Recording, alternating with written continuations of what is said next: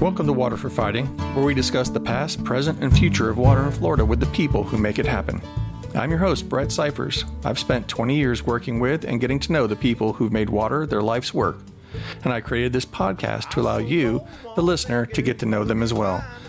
Since this is our first podcast, a few notes on what this show is and is not. The object of this show is to get people beyond the abbreviated sound bites and two-line quotes and or provide a long-form vehicle that allows us to get to know the guest, not just serve an agenda. To that end, the title Water for Fighting is a bit of a misnomer because my goal is to do very little actual fighting. I want the guest on my show to talk about their experiences and the opinions as they wish to express them, not as I wish them to. Though I may challenge guests to offer deeper insights and provide more clarity, I see my role as more of a facilitator, not an opponent. And though I may disagree with certain opinions or policy prescriptions offered by my guests, I leave it to you, the listener, to determine what you take away from these conversations in the end. Now that's out of the way, on to the good part. In my mind, it's only fitting that my first guest is someone who could easily be described as the godfather of water management in Florida, an interesting title for someone originally from Texas. I'm talking about Henry Dean. And if you've been around water issues over the last 40 years, you know who he is. Henry has the distinction of serving under 5 Florida governors, beginning with Reuben Askew and ending with Jeb Bush. Henry was the first person to head up 2 different water management districts in his career, the St. Johns River Water Management District and the South Florida Water Management District before retiring in 2005. Henry now serves as a county commissioner in St. Johns County and was kind enough to spend some time with me talking about some of the history of water management in Florida. Again, this is my first shot at recording a podcast, so try to forgive my failings as a podcaster and an interviewer. I'll get better, and for whatever I lack in skill, my guest more than makes up for this with his invaluable experience and wisdom. Let's jump right into our conversation and progress. Were you doing any work? You came. One thing I found was funny. I asked Frank because I was looking at your bio that you're kind enough to send, and I said, Is Henry from Iowa? He said, yeah. I said, there's no way that accent is from Iowa. And he said, I don't know. It's like, I think. And so it took until you did that oral history with those 2 fellows from University of Florida that made a lot more sense. You're from Abilene, Texas, right? Yeah, that's where I was born and raised. Mm-hmm. Yeah. But you finished high school in Iowa, is that right? Or did you? Yeah, I'll give you the quick Reader's Digest version. So I was the result of a World War II romance. My mother was an Iowa farm girl that upon graduation from College of Nursing, she joined the Army the next day and served 3 years in the Army Air Corps as an Army Air Corps nurse on Adak, one of the Aleutian Islands, and met my father, who was from Abilene, Texas. And they struck up a romance, got married, but in 1945, you didn't go back to the wife's hometown, you went to the man's hometown, the husband. So they got married and went back to his hometown of Abilene, Texas. And then I was born in 47, and we lived in Abilene until 1962. So when the summer I turned 15, and before I started 10th grade, they decided to move to Iowa, back to her home state, since she'd grown up on an Iowa farm. And that's when I went to high school and then stayed in Iowa City and went to the University of Iowa to college. And the entire time I complained about the blizzards each winter getting worse and worse and worse. So as I was finishing college, I made a conscious decision that if there's any way I could pull it off, I was going to do 2 things. I was going to move to Florida, and I was going to go to law school. And I was fortunate enough to get accepted to FSU Law School and started in the fall of 71, which coincidentally is 50 years ago last fall. So that's how I ended up from Texas to Iowa to Florida. But with the full intent of, when I moved to Florida to start law school, the full intent of staying in Florida, not going back to the Iowa blizzards. Okay. Was that pre-intended? So you go from Iowa, it's like, I'm getting out of the blizzards, I'm going to Florida for law school, Was there something other than just staying out of the cold that drew you? What was there something about the Florida environment that you thought about when you were either at school or before you got there? Well, that's a very interesting question with a kind of an interesting answer. When I was in college in 1967, I was in my either sophomore or junior year, it doesn't matter, but in the summer of '67, I had a buddy from Chicago I met that was at the University of Iowa, but he was from Chicago. And his family, for a number of years when he was growing up, took from Chicago a summer vacation to the Keys, Big Pine Key, and to be specific. And so for the first time in his life, his father was going to let him take the boat by himself because he was now 20 years old. And he invited me. He said, "Have you ever been to Florida?" "Nope, never been. No, never been." "Well, want to go on this trip?" And so in August of '67, he, his younger brother, and myself and one of his other close friends, four of us, we trailered a 16.5-foot Boston whaler from Chicago down to Miami.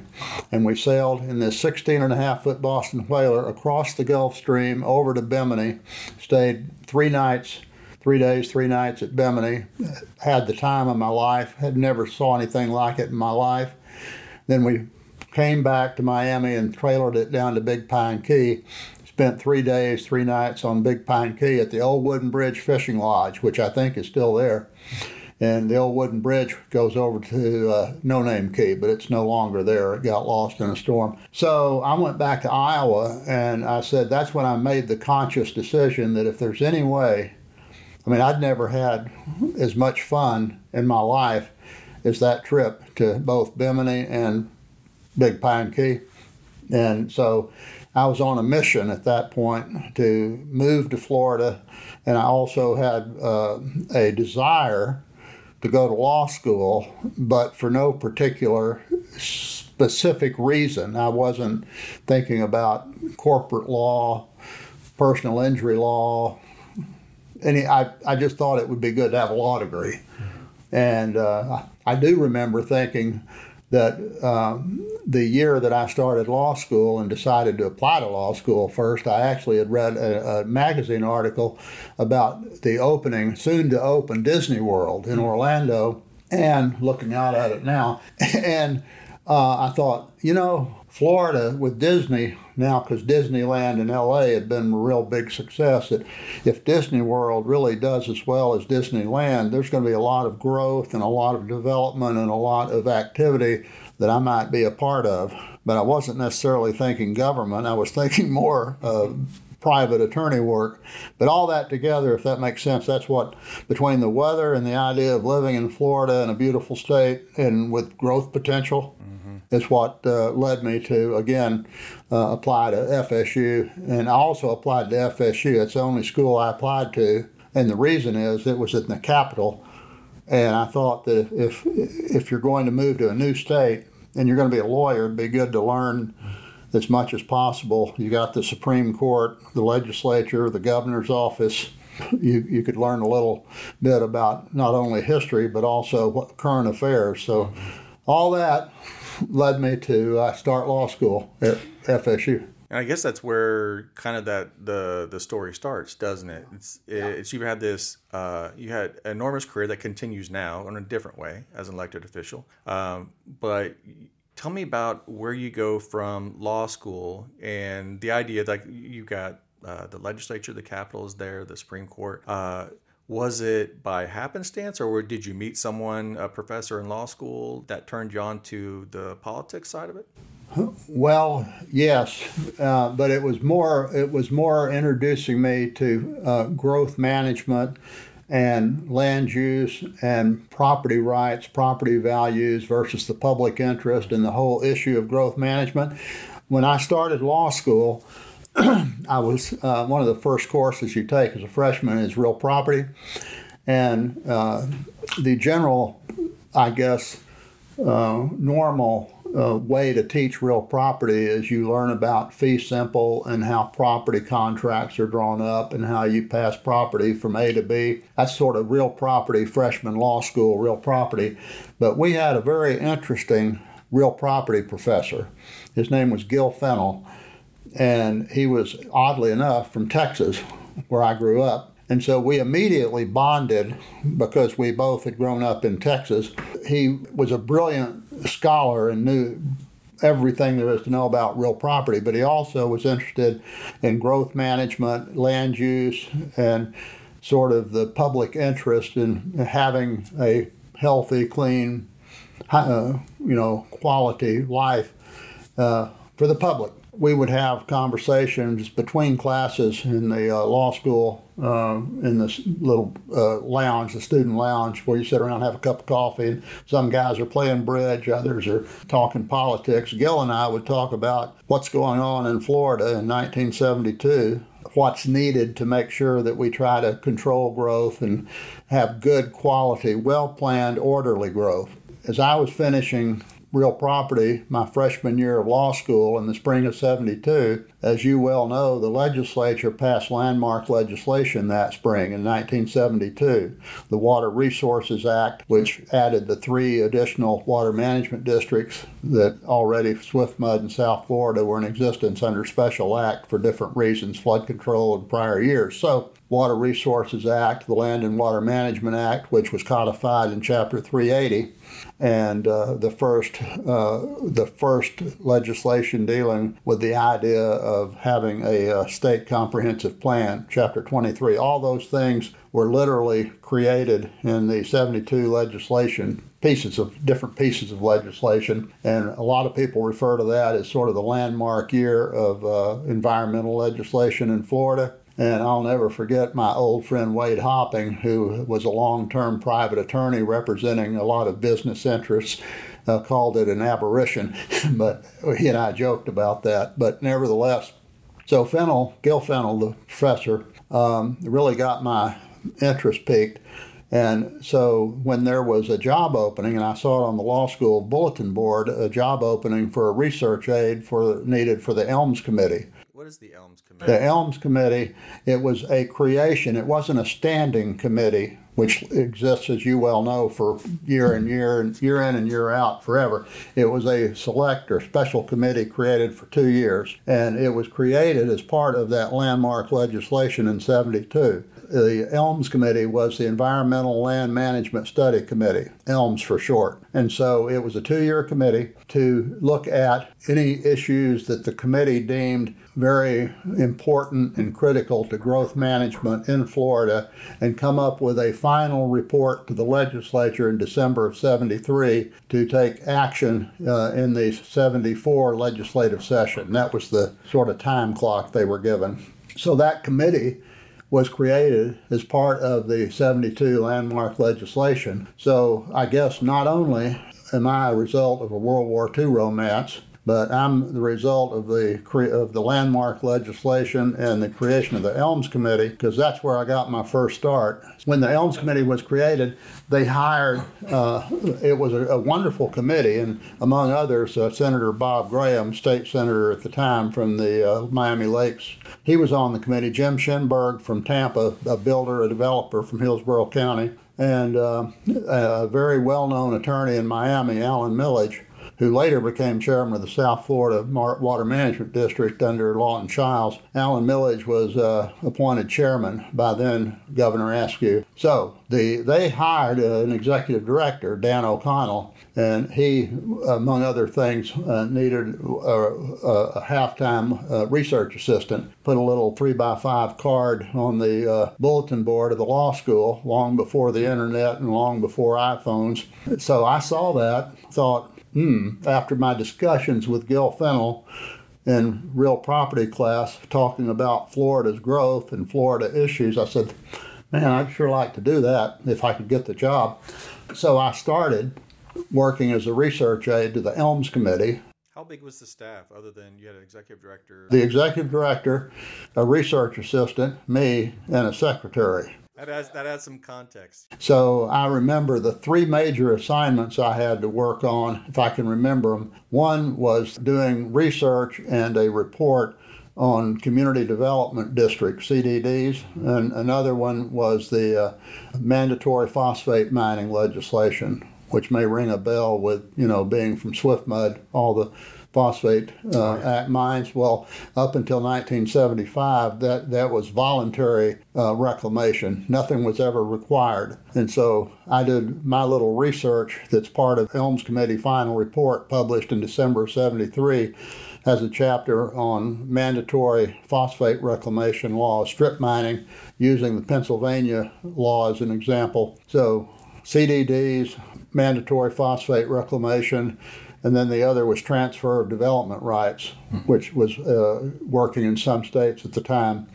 So that was part of my research, but most of my assignments involved making coffee and making sure the copying machine was full of paper. Sure. So, but is that when you caught the bug?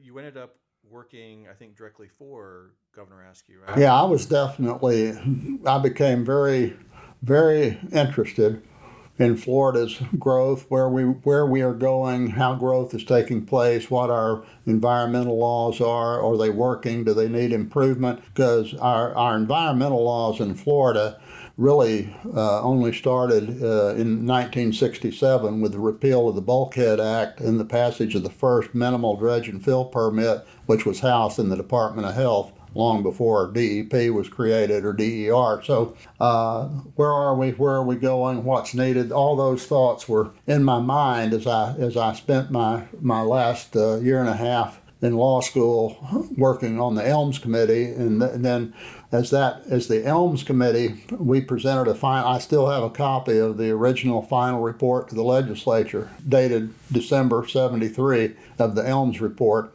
And when that was presented, and then that spring of 74 was my last semester of law school, and I spent most of my time working with the Helms Committee members and Dan O'Connell, lobbying for the passage of the set of laws that were recommended in that report. Did you draft the physical legislation itself, or was it a policy prescription saying in order to do... It was mostly policy. Okay. I didn't get involved at that point in the actual drafting of the legislation. I mean, we left that up to the bill drafters and the committees. Sure. That we did testify. We were testifying to committees and whatnot. So I was so busy, literally. I mean, I was working a lot of hours for the Helms Committee as what turned into almost a full-time job, but it was only a half-time job, and going to class. I forgot to interview my senior year of law school.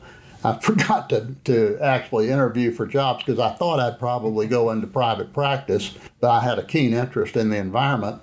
But I really forgot to interview. The only interview I had set up, interestingly enough, was with the county attorney for Palm Beach County, Michael Small, at the time in 1974, to join the county attorney's office in the area of land use, and he had an interest in my background of Helms Committee work. It seemed like a good fit. But before I went down for an interview, I had developed a close friendship with the governor's environmental aide, Jay Landers. And Jay Landers, in the summer of 74, he'd been serving for Askew's first term as his environmental aide, along with Ken Woodburn, who was more of a biologist than a lawyer. And so Jay and I had become very close because he attended all the Helms Committee meetings representing the governor's office to listen and learn and add.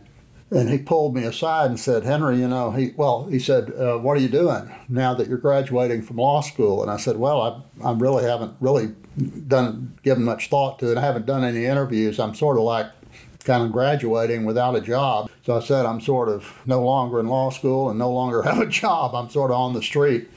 And he said, this is confidential, but the governor is going to appoint me to head up the trustees, the Internal Improvement Trust Fund. The governor and cabinet, as you know, serve as the trustees for all state-owned land, uplands, submerged lands, whatever. So I'm going to be appointed to replace Joel Cooperberg as the head of trustees, so that means my job will be open on the governor's staff. And if you're interested, I'll recommend you to the chief of staff, Jim Apthorpe at the time, for an interview. And I said, wow, that would be, that would be a godsend. I'm speechless. And he said, oh, no, I think you'd be good at it. So anyway, he recommended me for an interview. And a week later, I interviewed. And 2 weeks later, I started. And 2 weeks after that, I was literally at the governor's mansion in the basement office with the Governor Askew, advising him on how to vote at the next cabinet meeting on DNR and trustee items. I thought the cabinet was where you stored your dishes. I had no idea. I had no real understanding of how the system worked, and particularly the bi-weekly cabinet meetings and all the different agendas and the different agencies and the different members of the cabinet and what their role was. And it was really kind of really eye-opening, but it really served as a wonderful springboard for me into state government. And right. So I was literally thrown into some pretty heavyweight decisions, advising the governor literally on how to vote and why to vote on this item at the next cabinet meeting. Yeah, I want to talk more about Governor Askew, because he was your first. But you've worked for 5 heavyweight governors, and it's a string of folks that are household names for folks that know Florida. But Askew was your first, and Bush was your last. Is that Governor Jeb Bush? Yeah, it was Askew, Graham, Martinez, Childs, and Bush. Right. In that order. Right. All very popular governors, and I think including Governor Askew. Oh yeah, very, very, very much so. Tell me a little bit about that, because you're at the dawn of not just federal environmental law and water law, but Florida environmental law and policy and water law and policy, and you've parachuted from out of nowhere, out of law school, pretty young, and now you're in the basement office of Governor Askew. What was his philosophy of water and environmental and land issues at that time as he's trying to unravel that policy? Well, I think he was a visionary, and I say that because you really would have to go back and understand. I don't think the term environmentalist was even a word. In 1974, I don't think the environment was really a word. It wasn't there yet. So, point being, it was still a very conservative, and I'm not talking about Republican versus Democrat. I'm just talking about conservative, small government. I mean, the state budget in 1974 was only probably $20 million. I mean, it was just bare bones. I mean, think about that. So Askew, Governor Askew, had some very interesting thoughts and discussions with us, and the one that stands out the most is this. We were having probably 3 or 4 or 5 of us as the staff were meeting with him on an issue, and it was starting to get involved in the environmental argument versus the economic argument. What's good for the economy or what's good for the environment? And Governor Askew looked around and said, guys, let me offer you a thought. Let me tell you something you may not realize. He said, the environment and the economy are not mutually exclusive. In fact, they are symbiotic. You can't have one in the long term without the other. Now that stuck with me for 50 years because when you think about it, he was right. I mean, if we have overdevelopment and the economy is running rampant and we don't care about the environment, people are going to stop wanting to come to Florida. I mean, we've seen that with the blue-green toxic algae, right, in South Florida and the problems it caused. But if we go to the other extreme and have nothing but a clean environment and we don't support healthy business growth, we won't have the tax revenue to support the environment. And that's what was in his mind when he uttered those words to me 50 years ago. That was pretty visionary in 1974.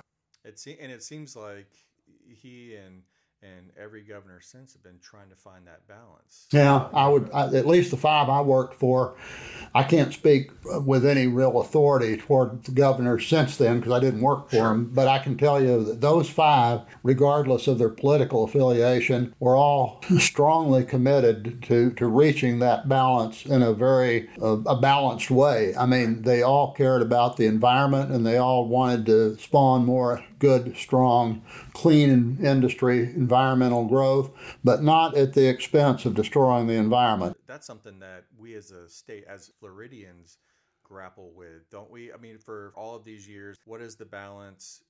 Everyone wants to protect springs and estuaries and bays and these other beautiful natural features, but at the same time, it's a state that's growing. And you and I were just talking a little bit ago about when you started law school, is what, 1970, 1971, somewhere in there. And you were saying that the population of Florida was 6 million, around 6 or 7 million. Right. And now it's what, 22 million? It's almost 22. In fact, Ginger at Delgall gave the numbers out this morning in her openings. It's 21.8 million is the estimate today. Right. And I'll get to kind of the how you see yourself in that picture now, but I want to go back a little bit to some of that service. So you're working with a visionary, and you're doing good work, and you're at the dawn of this, and then you move to a place, and I think most listeners may or may not know that today's Florida Department of Environmental Protection used to be 2 separate agencies, and you were the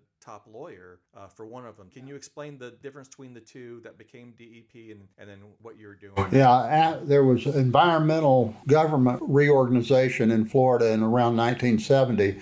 And in 1970, the legislature, through this Government Reorg Act, basically they shifted around certain functions to put some functions that really had been in the Department of Health and the Pollution Control Department into the Department of Natural Resources, and then they created DER, the Department of Environmental Regulation. So in essence, you had 2 different major agencies dealing with Florida's natural resources and environment. Everything. Now, Fish and Wildlife was set aside in the Fish and Game Commission at the time. That all has changed too. But at the time, everything dealing with Florida's natural resources and environment were housed in either the Department of Natural Resources or the Department of Environmental Regulation, and that law took effect in 1975. In fact, I worked on that draft legislation with Ken Woodburn and Jay Landers when I was on the governor's staff, to basically decide which functions should go in which of those 2 agencies, and that's what we presented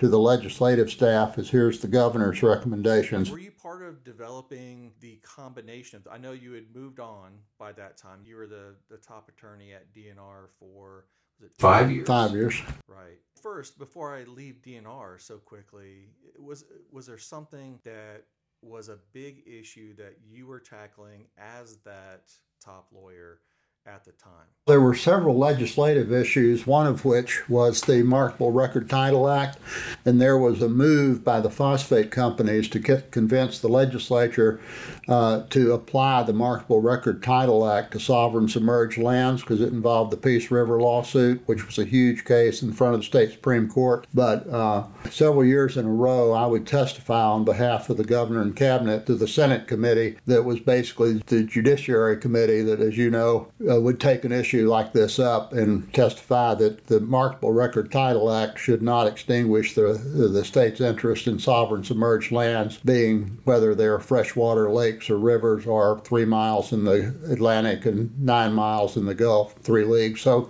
that was always an interesting debate, and we finally won that case in the state Supreme Court in May of '87, and I had been at the St. Johns River Water Management District for at least 2.5 years. And it finally wound its way up to the state Supreme Court, and they ruled in the state's favor. And I'll never forget that afternoon, I was in my office in Palatka at the Water Management District, and 5 state senators called me on a conference call and wanted to share their happiness and glee in the victory of that case. And I think it was Tom McPherson and Ken Jenney and Frank Mann, who just passed away, unfortunately, and George Stewart, the state senators at the time, that were very much cognizant of what the impact of the Marketable Record Title Act would do to eliminate the state's claims to sovereign submerged lands. The other interesting one involving sovereign submerged lands was in, I don't know if you've ever heard of or remember, the Getty oil permit that was in front of the cabinet to actually drill for oil in East Bay, Pensacola. Oh, wow.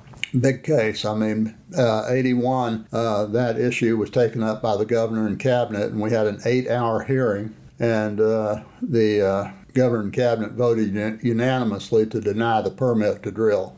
But that was a big issue. A lot of people from the Pensacola area came to that particular meeting and spoke. But anyway, those are a couple of the items and that were interesting. And I want to get to some of that water management district experience, but I was thinking to myself, one of the most valuable learning tools that I had, and I started in the Senate and then the governor's office, but doing environmental, and I was an environmental analyst. You remember the old days, yeah. Well, old days for me, not for you.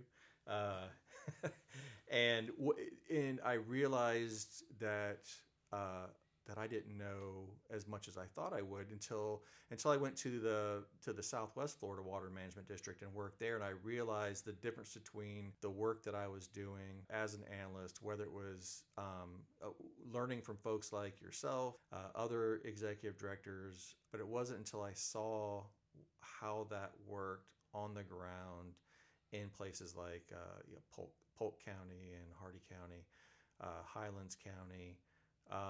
Was that a big learning difference for you as well? As you spent this time and you're working immediately at a high level from the time you're in law school. You get out, you're working directly for Governor Askew. You move to this really large state agency, and now you're headed to East Central Florida, and Northeast Florida.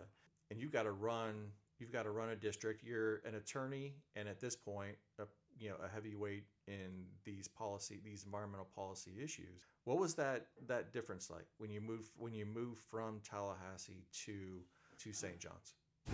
Well, for me, the biggest difference is that at the St. Johns River Water Management District, we had at the time 19 counties, as you said, in Northeast and East Central Florida, because the St. Johns River it meanders for roughly 300 miles. It starts in the headwaters start outside and west of Vero Beach and go north up until through Jacksonville into Mayport and discharge into the Atlantic. My point is that with 19 counties, and each county basically has a voice in a way on the Water Management Board, as you well know, having run Northwest and worked for SwiftMud, that you have to be very attuned to the local government's needs, those local basins and those local needs by the different county commissions and the different business interests. It's really what I sometimes refer to as retail politics. It's a lot like the county commission that I serve on now. You really are on the front lines of the battle. You're not sitting in some gold dome in Tallahassee issuing edicts to the state and sort of insulated in a way, if that makes sense. That was the difference that I enjoyed it. I enjoyed working directly with citizens groups, the Friends of the Wekiva, the Friends of the Upper Basin, different interest groups in each little pocket of the district, and that was fun and exciting.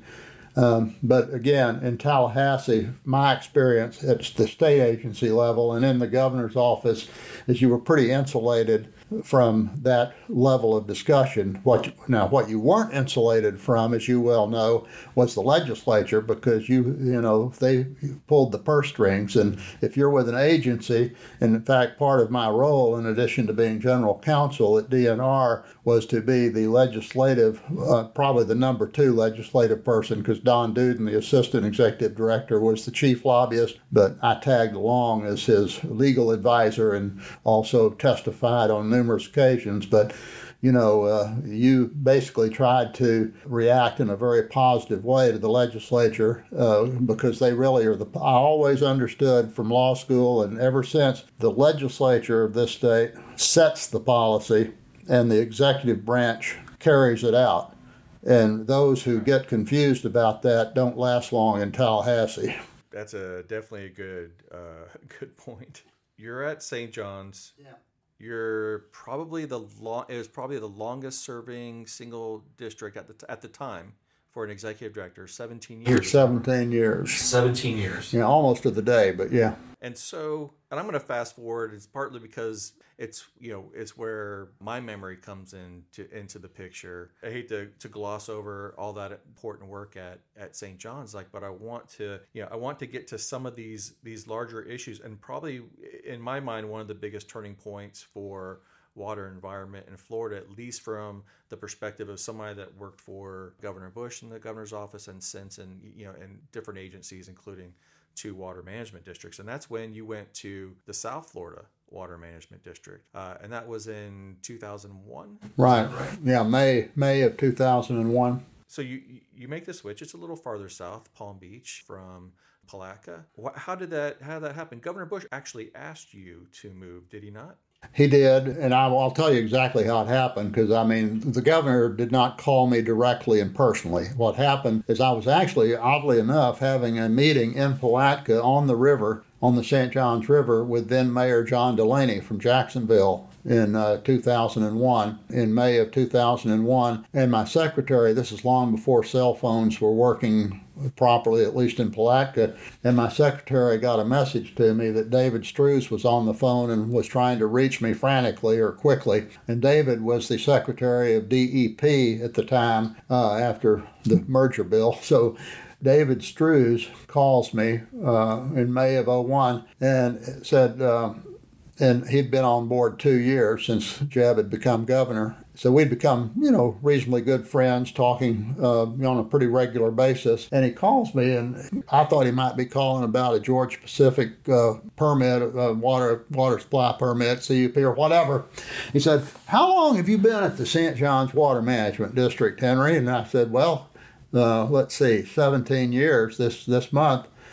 And I was thinking ahead, why is he asking me that? And I got very defensive, and I thought to myself, well, I know what the next question is, or the next statement is, well, we think you've probably served long enough and it's time to move on and find new opportunities. In other words, we got our own guy. So that's what I was expecting. And he said, well, the governor and I think that you've really done a good job at St. John's being able to work for different governors and different administrations and different political parties, and you seem to be able to keep things moving at a relatively calm pace and get things done like the Upper Basin Project, the restoration of the St. Johns River. And we're having some issues in South Florida right now.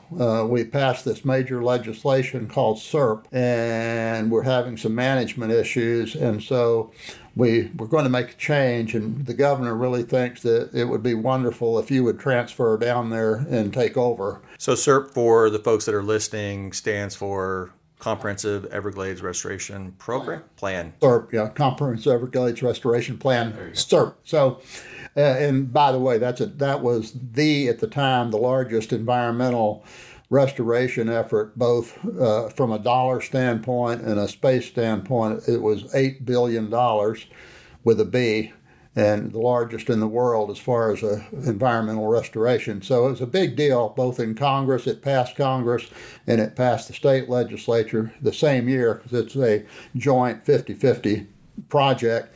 And that was the subject matter when David told me that the governor really wanted me to, if I would, transfer. He didn't order me to go, but it was probably as close to an order as you could get without an order. It was like, we really, really think that it would be good if you would go down and run that.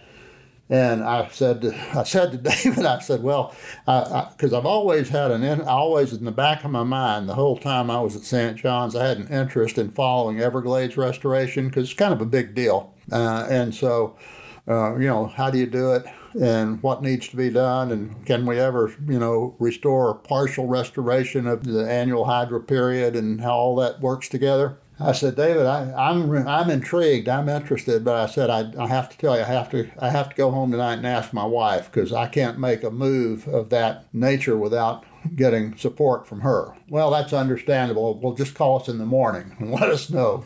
Okay. So I went home that night and I talked to my wife, and I said, the governor wants me to transfer to South Florida Water Management. And she said, well, where's the headquarters? And I said, in West Palm Beach. Then she said, well, how close is that to Boca Raton? And I said, maybe 20 minutes.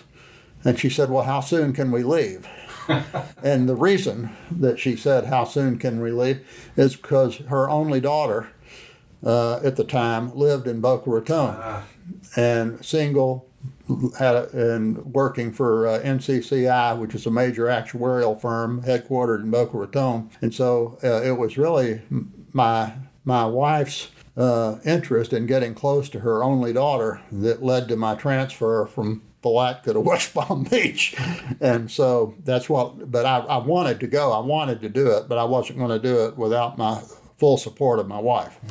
And so you moved down. My recollection was that you and Governor Bush, now I didn't know you in context to, Governors Askew or Graham or Martinez or Childs, but my sense was that you and he were pretty close, that you talked a lot, that you had a really solid understanding of what he expected from you, and he set you loose to do what you did best, which was run a district. Does that sound? I would say that's pretty accurate. Yeah, I mean, I had tremendous admiration for Jeb Bush as a governor.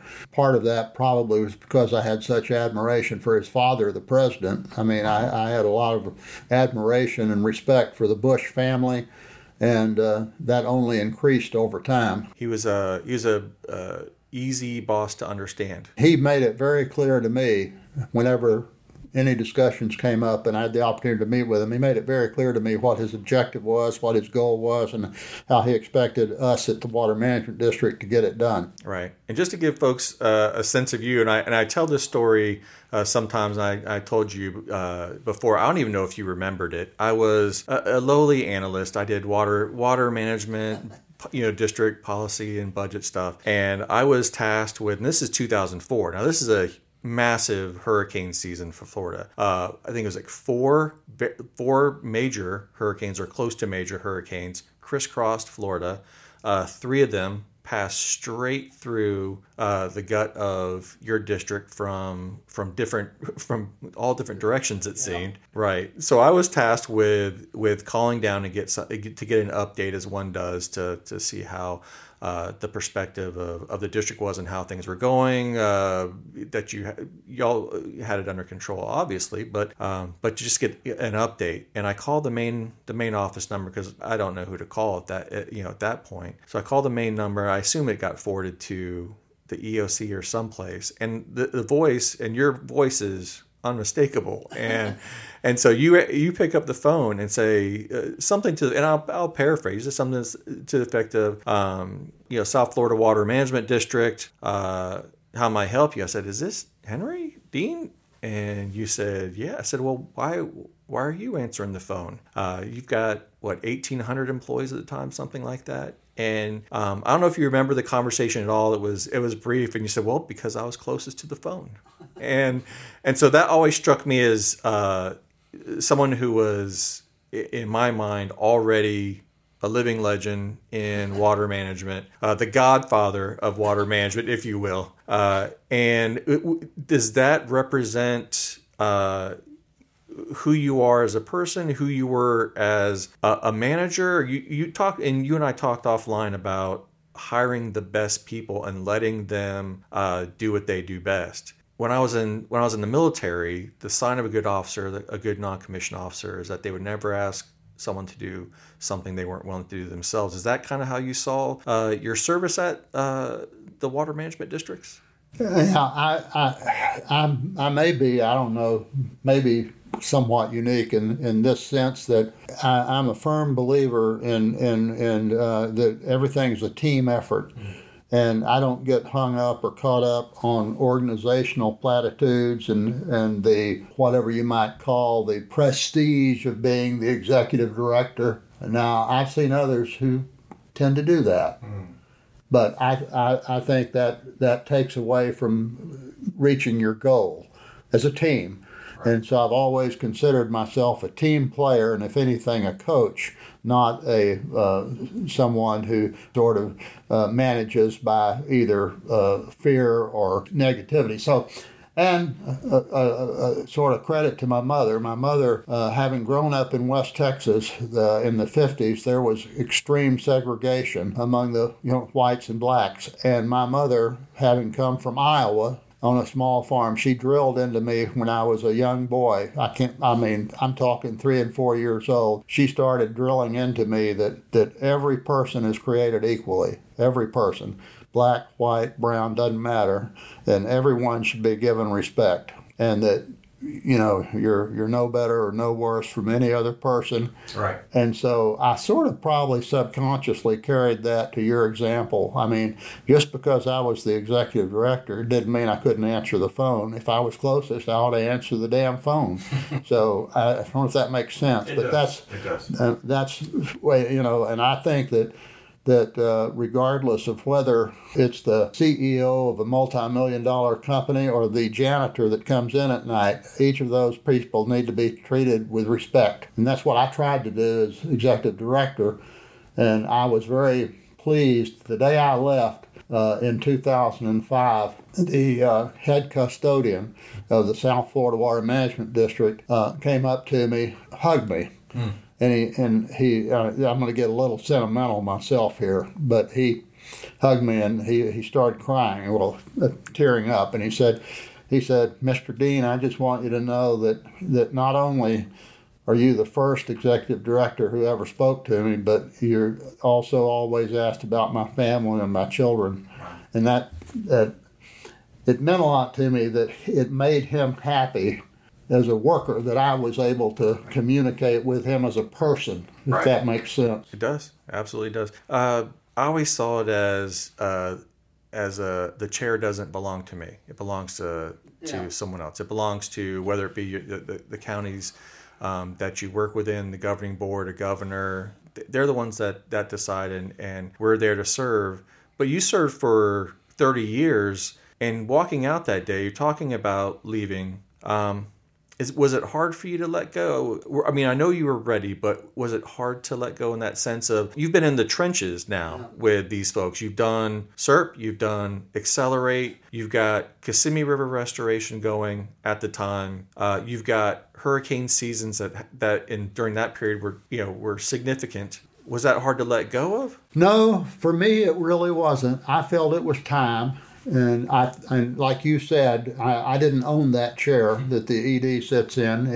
It was time for someone else to take over. And I was only 58 at the time, and I say that because I thought that, I would find other things to do, and I did, in private consulting and ultimately running for the county commission. And so I was, if anything, I missed the people. I missed a lot of the team that I had built, that I had hired, that I had worked with. I had a core probably of 15 or 20 people that I worked with closely every day that were top-notch scientists, administrators, dedicated people. So that's, I tried to stay in touch with most of them, but that's what I missed the most. But I did all I could in the 5 years I was there, or 4 years, I guess. But anyway, I wasn't terribly saddened, but I felt like that I did as good a job as I could, and it was time to, turn the reins over to someone else.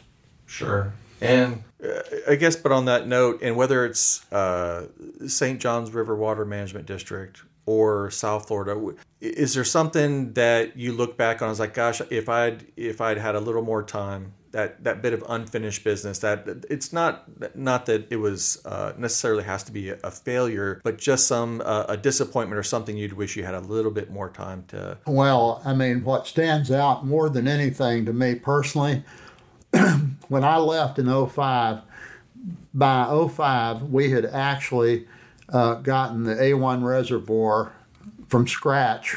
Since I arrived, we got the A1 reservoir designed, permitted, and funded, and under construction. And that was a big deal for the district and for the state, because that was going to be the reservoir to capture discharges from the Lake Okeechobee, and then send them south Okay, big deal.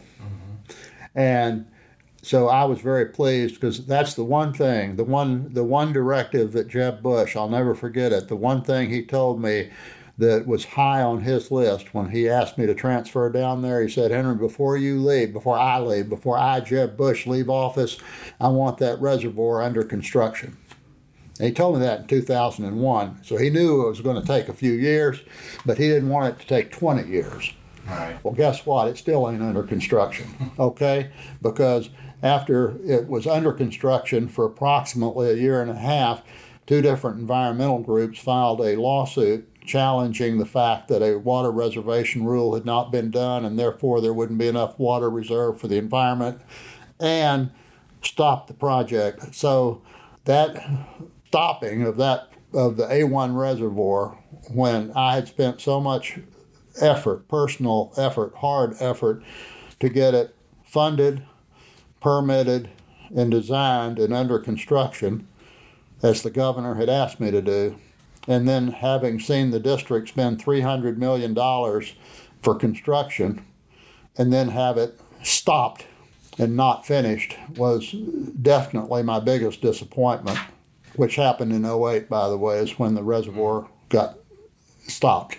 So you mentioned it already. You made yourself busy. 2005 comes and goes, but you're not done. You become a county commissioner in St. Johns County. What year was that? First ran in 2016. Okay. And the second question is why? Why would you want to be a county commissioner? Well, it probably is self-evident that having served for 30 years in state government, that I have sort of a desire for public service, if you will, and all the things I did or that I was involved in with my team at both St. John's and at South Florida. I really like to see good public policy implemented, and I like to see public projects being done and help the people, help the resource. Right. So when I was approached in 2016 from a group of friends in St. Johns County, would I consider running for commission? And I thought about it, and I realized that serving on a county commission in a growing county that's growing exponentially is in some measure sort of like being director of a water management district. It involves growth management, it involves infrastructure, it involves budget, it involves hiring the best public service employees, and I think that I felt like, and it's sort of my hometown. I mean, I've actually been a resident of St. Johns County since 1984. I would commute to Palatka to the water management headquarters, except for the 4 years I spent at South Florida.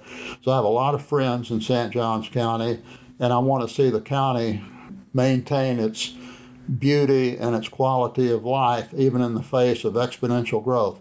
So I said, maybe I can help on the county commission, bring some value with my experience.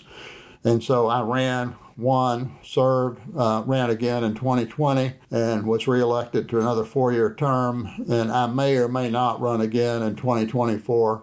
A lot will depend on how I feel as far as my health and Sure. all the other factors you consider. Is there a main priority that also that you work on?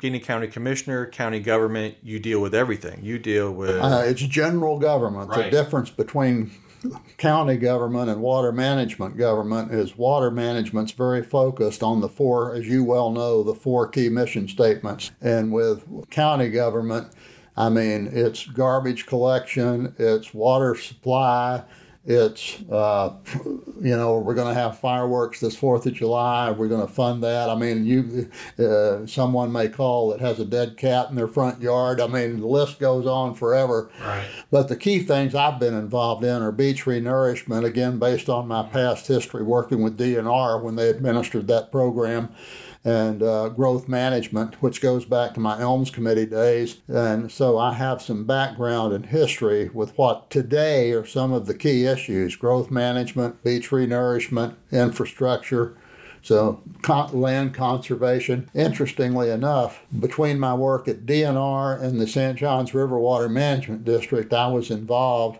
either directly or indirectly through staff with the acquisition of about 1.25 million acres of conservation land statewide, over 1 million acres, and just in St. Johns County alone, about 70,000 acres, not knowing I was going to end up being a county commissioner later in life. But my point is that I want to try to maintain the beauty and the natural setting as much as possible, even though we're going to continue to grow as more people want to move to Florida and more people that discover Florida, then they discover St. Johns County that has a lot of good things going for it. It sounds like you've gone to the end to go back to the beginning. Yeah, it's sort of full circle, isn't it? Right. I mean, all of the things that as you say, that you poured into this career, every single one seems to to come in handy in terms of tackling. Because we were just talking earlier about the population difference,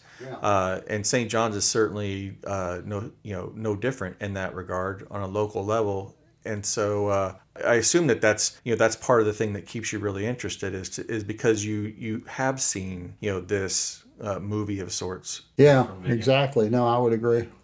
I know you don't like to talk about your successors. You've said that before, and I completely understand. I agree. It's not our turn anymore. It's someone else's turn. But I want to talk a little bit about more so your philosophical approach to today. You mentioned before that Governor Bush and David Strews noted that your ability to work across political lines, it doesn't matter who you're serving. If they're interested in environmental resource protection, water protection, and development, then you're there to serve.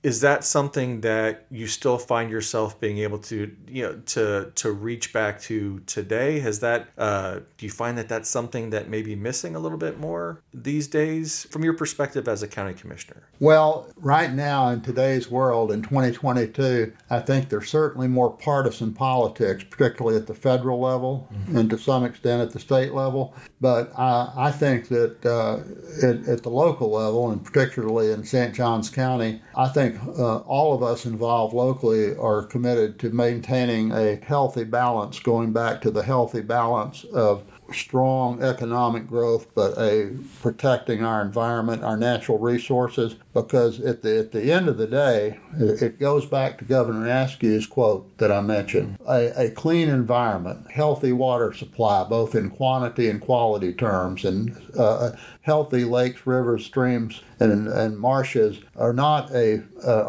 really a Republican or Democrat issue. They're really the quality of life for all of us as Floridians. And I think all of us, whether we're Democrat, Republican, or independent, we all want and really deserve a clean environment. And that's been my philosophy through my career, regardless. So I try to keep politics out of, at least partisan politics, out of the debate and concentrate on what's best and what can we afford to meet our goal of having clean water, clean lakes, clean rivers, healthy beaches. Not to draw you into politics, but are you optimistic or pessimistic or somewhere between in terms of environmental water issues in Florida? We've seen some progress in the work that you're doing, that you did rather, and serve the Kissimmee River Restoration Project. But there are still challenges and some serious ones. Indian River Lagoon. It's like, are you optimistic about the future? I am. I'm optimistic in this sense that I think that because of a number of, let's say, setbacks we've experienced over the last 6 or 7 years, including the blue-green toxic algae outbreaks and the red tide, I think, have had certainly in the last, at least the last 2 years, and I think some of this, I will say, can be contributed to Governor DeSantis. I think he has, with his leadership, put a greater emphasis on the need to make sure we have clean water and a clean environment. And I think that with the funding that has been appropriated in the last 2 to 3 years speaks to that with respect to particularly Everglades cleanup. I'm very disappointed that the Indian River Lagoon seems to be regressing rather than progressing, because I spent a lot of personal time at St. John's working on the Indian River Lagoon restoration, and And I hope there's some novel ideas that are being tried. I think basically planting oysters, believe it or not, in the Indian River Lagoon may be its salvation, because they take up a huge amount of nitrates that otherwise lead to algae blooms that cover the sunlight and kill the seagrass. But I'll probably always be hopeful. I'm kind of a glass half full, not half empty kind of guy. But I think we've made some progress in the last 2 or 3 years that we seem to, I don't know if it was because of all the lawsuits or just the inability for all the different stakeholders to come together, but really I'd say from 2008 until 2018, we had a 10-year period of sort of litigious bickering, fighting, lawsuits, failure to pass bipartisan legislation, appropriations. I think that has turned the corner a bit, and I feel pretty good about the direction we're going now. I think we'll leave it on that note. Henry Dean, Commissioner, St. Johns County, living legend. Thank you so much for your time. It was great to have this conversation. Well, me too. Enjoyed it. Thanks again to Henry Dean for joining me for our inaugural episode. What a great way to kick things off. You've been listening to the Water for Fighting podcast. You can reach me at flwaterpod@gmail.com or on Twitter and Instagram at flwaterpod with your comments and suggestions for who and or what you'd like to know more about. Production of this podcast is by Lonely Fox Studios. Thanks to Carl Sorn for making the best of what he had to work with, and to David Barfield for the amazing graphics as well as technical assistance. A very special thank you goes out to Bo Spring from the Bo Spring Band for giving permission to use his music for this podcast.